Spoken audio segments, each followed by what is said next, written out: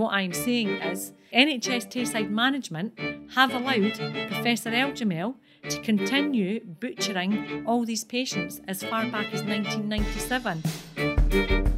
That was Jules Rose, and we'll hear more from her and the campaign for an inquiry into disgraced Dundee surgeon Sam Eljamel shortly. Hello and welcome to The Stooshy, the Scottish politics podcast from DC Thomson that helps you be better briefed. I'm Andy Phillip, and on this episode I'll be joined by Justin Bowie and Adele Merson to dig into the latest political intrigue, yet another round of budget announcements, and the important stories catching our eyes. This week, we take a closer look at the men and women who are literally knocking on Parliament's door to try to get some more answers and justice for their shocking treatment at their most vulnerable times. If you aren't already aware, this concerns Professor Sam Eljamel. He was a surgeon at NHS Tayside who harmed patients for years. He was head of neurosurgery there, and he went on to perform spinal operations too, with sometimes terrible consequences. The Health Board appears to have moved on, and the Scottish Government seems content to draw a line under it. But as we find out this week, patients keep coming forward, and they absolutely do not think this is over. A considerable group of them were at Parliament in Edinburgh 2 days before this recording. Justin Bowie caught up with one, Jules Rose, who had a tear gland removed instead of a brain tumour. Justin started by asking her to explain what happened. In 2013, I was diagnosed with a rare brain tumour. And in the August of 2013, he told me he 100% removed the brain tumour. However, it turned out that he hadn't removed the brain tumour at all, and he removed my tear gland instead. But he lied and tried to cover that up. And then I subsequently went in for further surgery in the December 2013 for the brain tumour to actually be removed, which he did do the second time. What I didn't know at that time was that Professor Eljamel was under supervision. Now, it's subsequently been brought to light as well that the supervision only consisted of post-ward round operations only. There was no intraoperative supervision at all. He'd been highlighted by concerns, and the Tayside had instructed the Royal College of Surgeons to conduct an investigation into his malpractice, into the concerns of his malpractice. So given there have been a number of people, a lot of people affected by this in a similar way to you, what do you think a government inquiry could do, and why do you think there needs to be a Scottish Government inquiry into this? So John Sweeney stated in the First Minister questions last week, when my MSP Liz Smith, who has been 100% supportive of me, she asked for, the answer we were pushing for a public inquiry. Now, John Sweeney, and I quote, said, "These issues have thoroughly been examined by the Royal College of Surgeons." Now, the Royal College of Surgeons did conduct an investigation. However, this investigation was purely on the malpractice of Professor Eljamel. I've subsequently had an independent report which was commissioned by the Scottish Government for the investigation into my patient care during my time at NHS Tayside, and it has came to light that there has been significant management failures and the lack of clinical governance within NHS Tayside. So basically what I'm saying is NHS Tayside management have allowed Professor Eljamel to continue butchering all these patients as far back as 1997. So basically, the Royal College of Surgeons report does not cover at all the significant failures of the management practices and the lack of clinical governance which allowed Professor Eljamel to continue doing what he was doing. So this is why we need a public inquiry to get to the root cause and get the answers as to where, when, how and why this was allowed to happen. You were all gathered outside Parliament today. Have you been able to meet with anyone from the Scottish Government? And if so, what did they say to you? Were you given any confidence in what they said? Yes, I was invited to meet with Marie Todd just before I met the other former patients outside this afternoon. And she just asked me she asked me my story. She asked how they could help me. She advised me to go back to Tayside and I refused. I said, no, I've already explained that is like sending me back to the perpetrator, and that I quote Grant Archibald, the Chief Executive of NHS Tayside. He advised me in the meeting that I had with him at the end of June that Humza Yousaf, the Cabinet Secretary for Health and Social Care, was his boss. So I have made it clear today in my meeting with the Minister that I want Humza Yousaf to sort this out. The buck stops with him.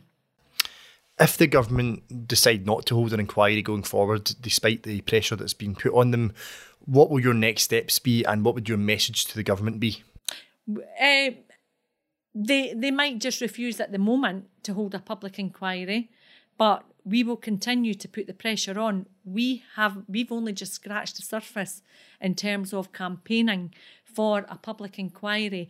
2 weeks ago, when the next step come out into the media, I've had over a dozen patients contact me that have been significantly, and I mean significantly, have suffered life-changing injuries that Professor Eljamel has butchered them. And these patients keep coming forward. So we are vastly growing in the strength and our numbers to continue campaigning. And as I explained to Miss Todd today in my meeting with her, I liken myself, Jules Rose, to NHS Tayside as what Anne Williams was to the Hillsborough disaster. That's how serious I am, and I have got 100% backing from all the other former patients that have been harmed. What are your feelings towards NHS Tayside in all of this? You obviously take quite a negative view of them. Do you feel they're trying to hide from accountability? Absolutely. They can run, but they can't continue hiding for much longer. I explained in my meeting with them that I had lost trust with them. They explained to me that they understood that, and they did ask me, and again I quote Grant Archibald, he asked me to give them a chance. Now, I gave them a chance, and I have subsequently wrote back to Humza Yousaf and explained in my email to him that I feel that I have just been urinated on. What was the point in having that meeting with NHS Tayside when they failed to deliver what they promised me within the 2-week deadline that they asked me, give them a chance? I did. I tried to work with them, but they failed me yet again. Do you feel like support among the wider community is growing? Are more people becoming aware of this? You know, how have you tried to make the kind of wider Tayside community aware of what's happened here? Sure, yeah. This is growing significantly. You know, by the day, I have a private Facebook group for former patients and their families. It's a support group. It's where we will plan our next move. I have set up a change.org petition that can be signed online. That is steadily growing now every day. I am 100% confident with the support that we have with the wider community. You know, this isn't just consolidated to around Tayside now. This is growing. I was just speaking there to a former patient who told me their relative in Australia and a few friends in Australia had signed the campaign, had signed for the petition. So, yep, equally confident and highly confident that this is growing with the support. Obviously, there was a lot of you gathered outside Parliament today. How has it been to have other people tell you their stories, and in many cases those stories have been similar to you?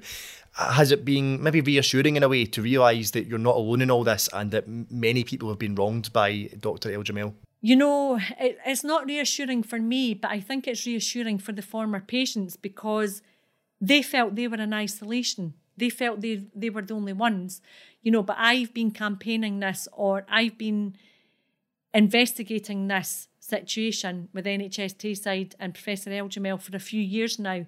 So I know that there has been, you know, significant number of patients that have suffered under the hands of this butcher. So, but I think it's been more welcoming for them to realise that they're not alone in all of this. And if I can just describe it like any rogue practitioner with ill intent that intends to deliberately harm patients, such like as Harold Shipman, could have a field day in Scotland. The likes of Professor Eljamel has successfully managed to harm and butcher patients without it being noticed or stopped.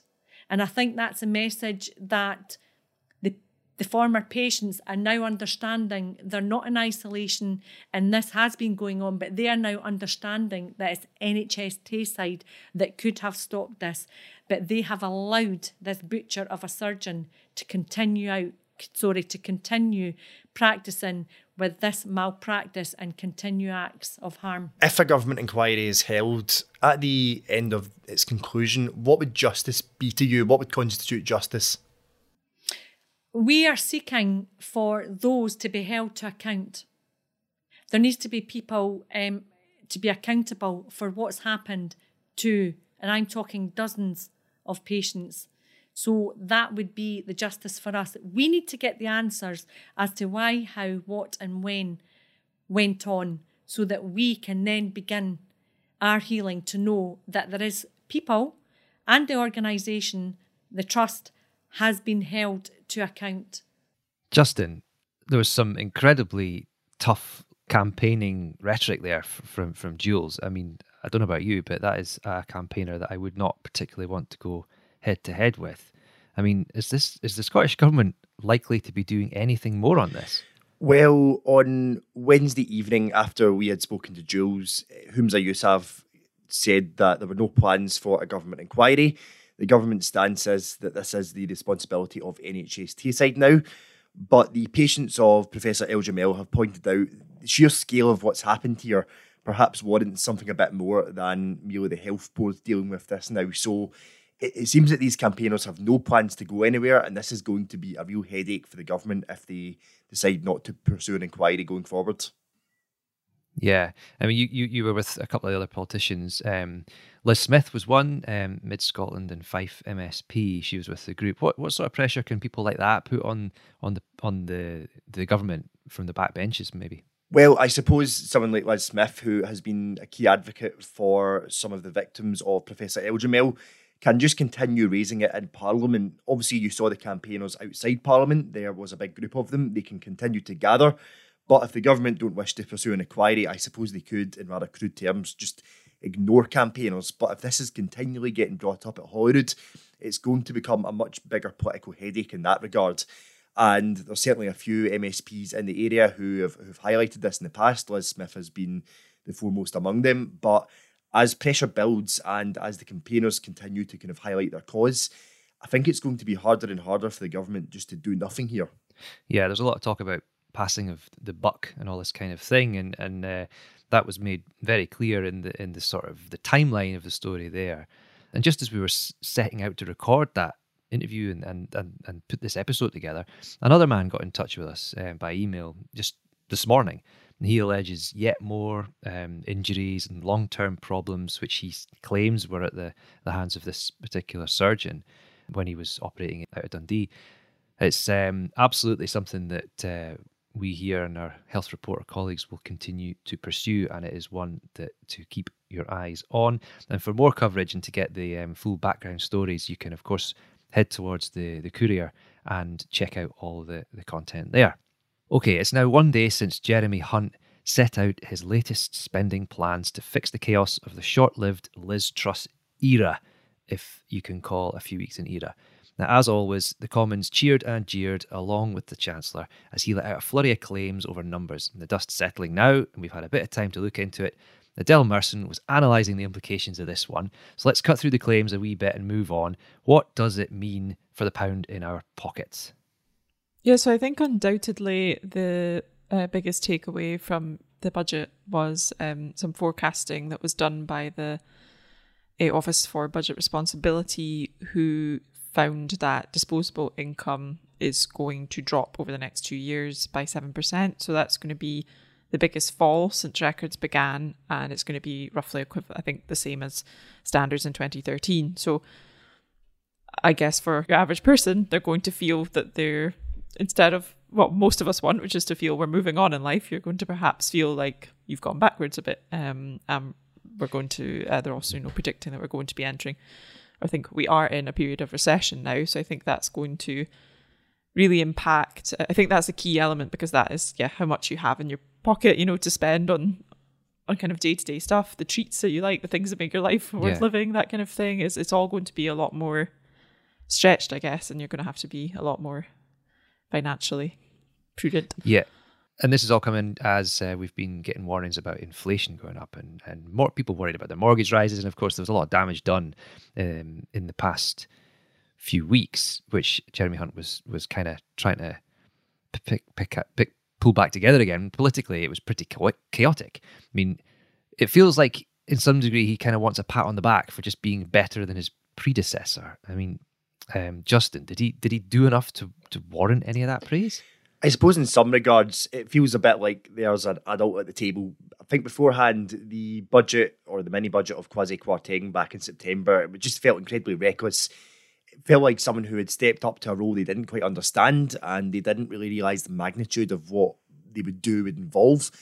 I suppose at least Jeremy Hunt, he's quite an experienced head in cabinet. He's been around a long time. He perhaps understands, quote unquote, the markets a little bit better in that regard as well. But if you're an average person, you're still going to be hit by these cuts. You're still going to be hit by these tax rises. And while Jeremy Hunt may want to distance himself from Liz Truss and Kwasi Kwarteng, people will rightfully point out he's still of the same party. He's still of the party that has presided over the past 12 years. And so yeah, that kind of attempt to distance and that attempt to seem like the most sensible figure in the room is only going to go so far. There's only so much you can really praise a politician for doing the bare minimum by understanding the job. Well, yeah, exactly. I mean, and then if you look outside the Commons, it's interesting again for people like Douglas Ross, the leader of the Scottish Conservative Party. He's had a tough time effectively having to bend to whatever weather wafts up from Westminster. He's praised this budget, but it comes with what the SNP and Nicola Sturgeon in Parliament the other day was calling austerity. So it's a tough act for Douglas Ross to sort of get behind this. Or are things calmer for Douglas in Holyrood now, Adele, do you think? It has become perhaps a little bit of a running joke how much he kind of flip-flops between positions. It does seem strange that he can go from praising the last budget, which was so totally different completely from, this budget effectively, was the opposite in many ways, to now backing this one. But personally, I think that, who knows, medium to longer term, like a lot can change quite quickly, but it certainly seems that things for everyone have sort of calmed down a little bit.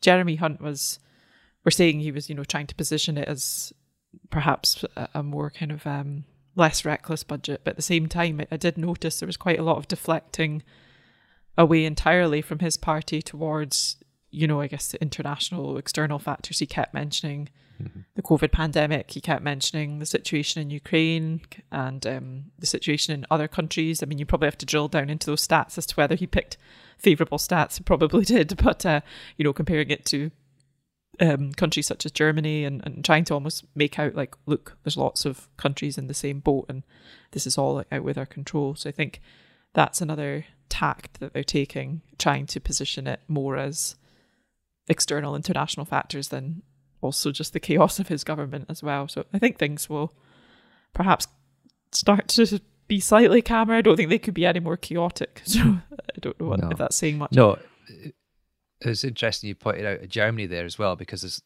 in the Office for Budget Responsibilities documents, I think it was them in particular, but there was a graphic attached to all of this, and it showed a sort of scale of all the other countries. And yeah, Germany is probably the only one he could really have picked as being similar to the UK in going the wrong way or whatever. But the absolute vast majority of the other countries on that list were forecast growth.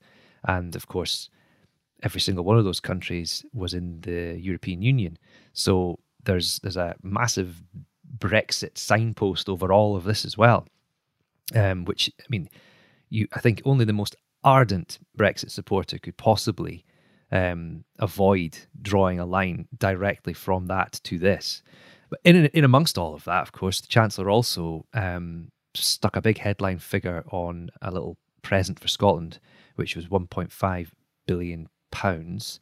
That was generated because of his spending decisions on health and education in England, those areas are, of course, the responsibility of the Scottish Parliament in Scotland. So you get a little extra cash generated for every pound spent south of the border.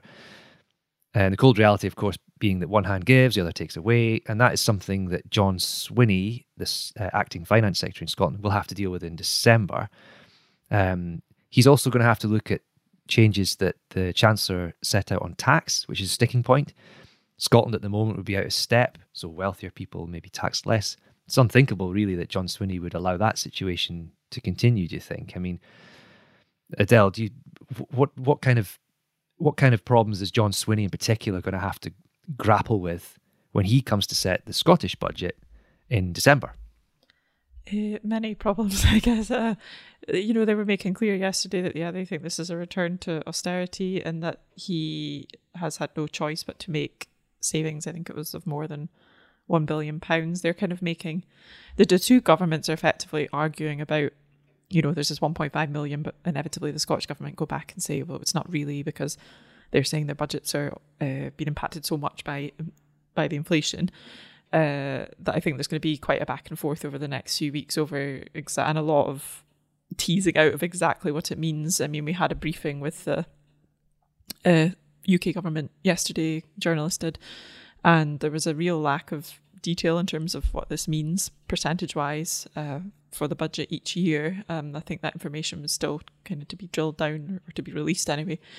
And he's going to have to act in taxes, as I discovered yesterday, they're divided quite, some are controlled by the UK government, some are controlled by the Scottish government. It's quite tricky in a way to work out exactly the implications immediately, but that's now his task, is to see whether he will have to follow suit. I mean, in some cases, like disability benefits, you can't see any other option but for them to also uprate those, because that doesn't look good if you're not following the UK government on increasing benefits for disabled people. So I think in some circumstances like that, they'll have really almost no option but to do the same. The tax thing's interesting too, because remember, under the Liz Truss project, it was a situation briefly where wealthy people were going to be taxed quite heavily in Scotland, but not south of the border. And it came with that crazy few days where people started saying, well, that's it. All the wealthy people in Scotland, they're just going to go and buy houses in Berwick-upon-Tweed, and that's, game over. Has there been a clamour for English millionaires to start eyeing up property in Eyemouth? Maybe it was just a whole load of nonsense. Who knows? But I suppose that's one for another day. We'll see. Let's see what Swinney has in mind. Anyway, beyond the budget, it's been another big week of news outside the political bubble. So let's turn our attention now to the big stories elsewhere.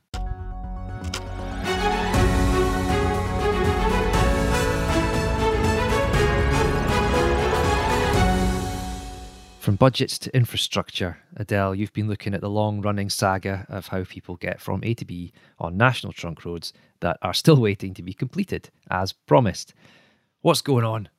I feel like every week I'm speaking about the A96 at the moment. I'll actually be surprised if I see it duelled by the time I retire. But the latest... You're going to retire? Yeah, perhaps not ever.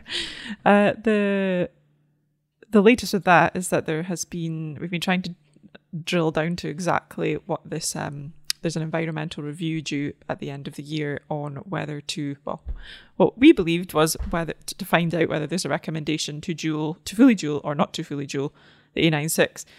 I received a bit of a strange statement from Transport Scotland, which for the first time that I was aware of called it an initial appraisal, said that they would have an initial appraisal done by the end of the year. So that automatically got my senses tingling, and I said to them, does this mean that does that still include a recommendation either way for the future of the road? And was told that no more detail could be provided at that time. So we're clearly quite in the dark as to exactly what this document will contain. Will it be quite woolly? Will it just be a general sort of here's the findings of the consultation, or will it actually contain a recommendation? It is anyone's guess right now. Yeah, and people might think, a road, A96, that doesn't affect me. But it was a government promise that every city in Scotland, the major cities, I think that they mentioned, which includes Aberdeen and Inverness, would be connected by dual carriageways. And whether you agree that that's a good idea or not, it was a government promise.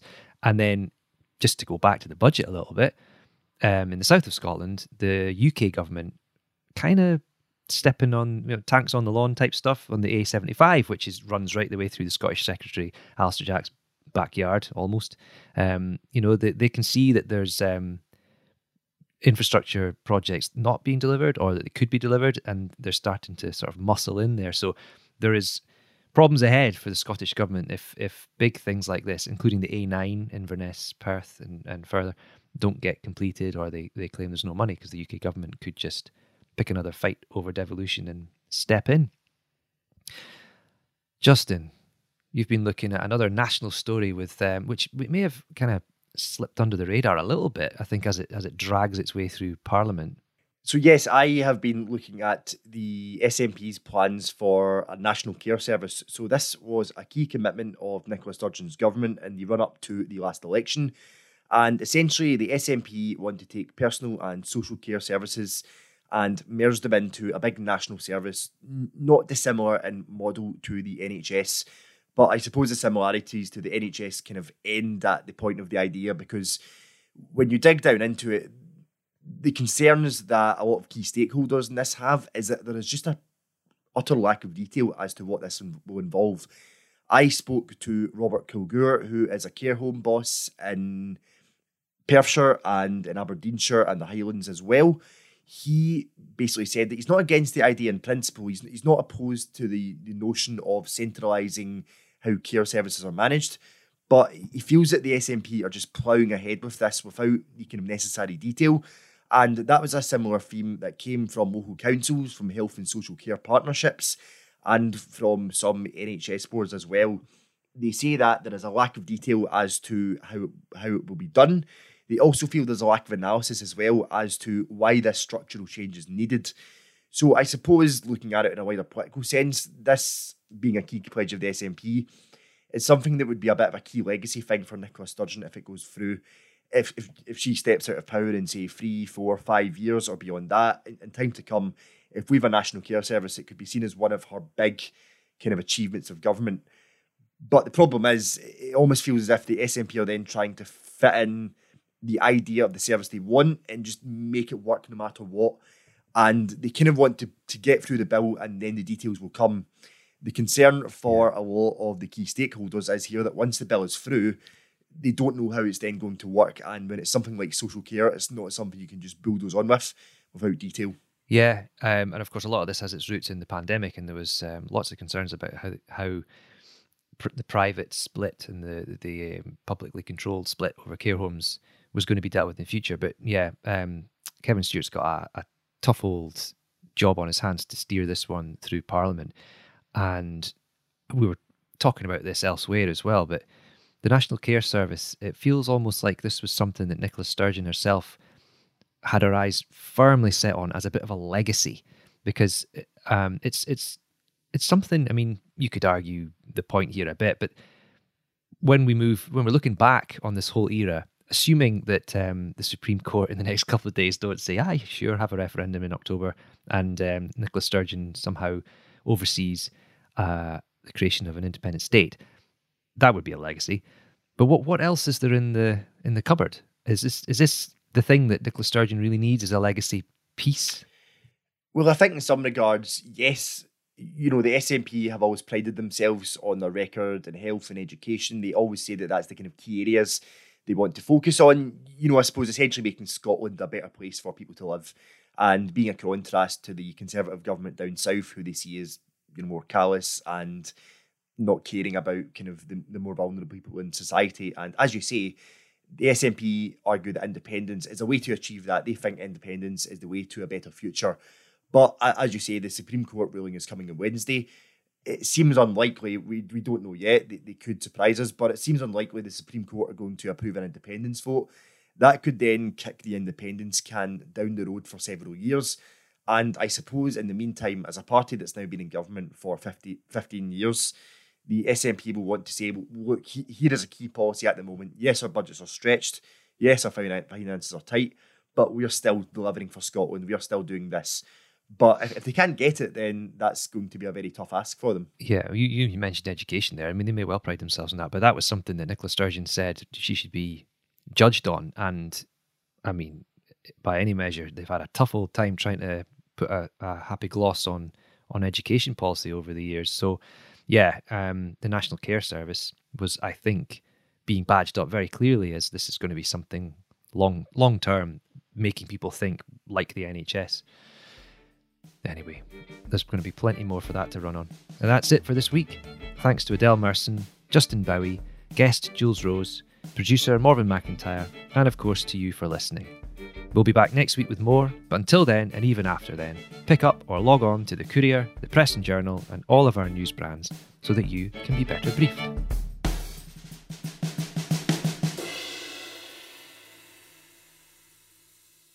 The Stooshy is the politics podcast from DC Thomson, designed to help you understand the implications of what happens in Holyrood, Westminster, and our communities so that you can be better briefed. Don't miss an episode by following the Stooshy today on Apple Podcasts, Spotify, or wherever you listen. And if you know folks like you who want to understand politics in Scotland a little better, suggest they tune in or follow Stooshy Scott on Twitter and Facebook. And stay even more up to date on local and Scottish news by subscribing to the Courier or Press and Journal, where you can get 1 month of unlimited access for just £1. Check the episode notes for details and terms.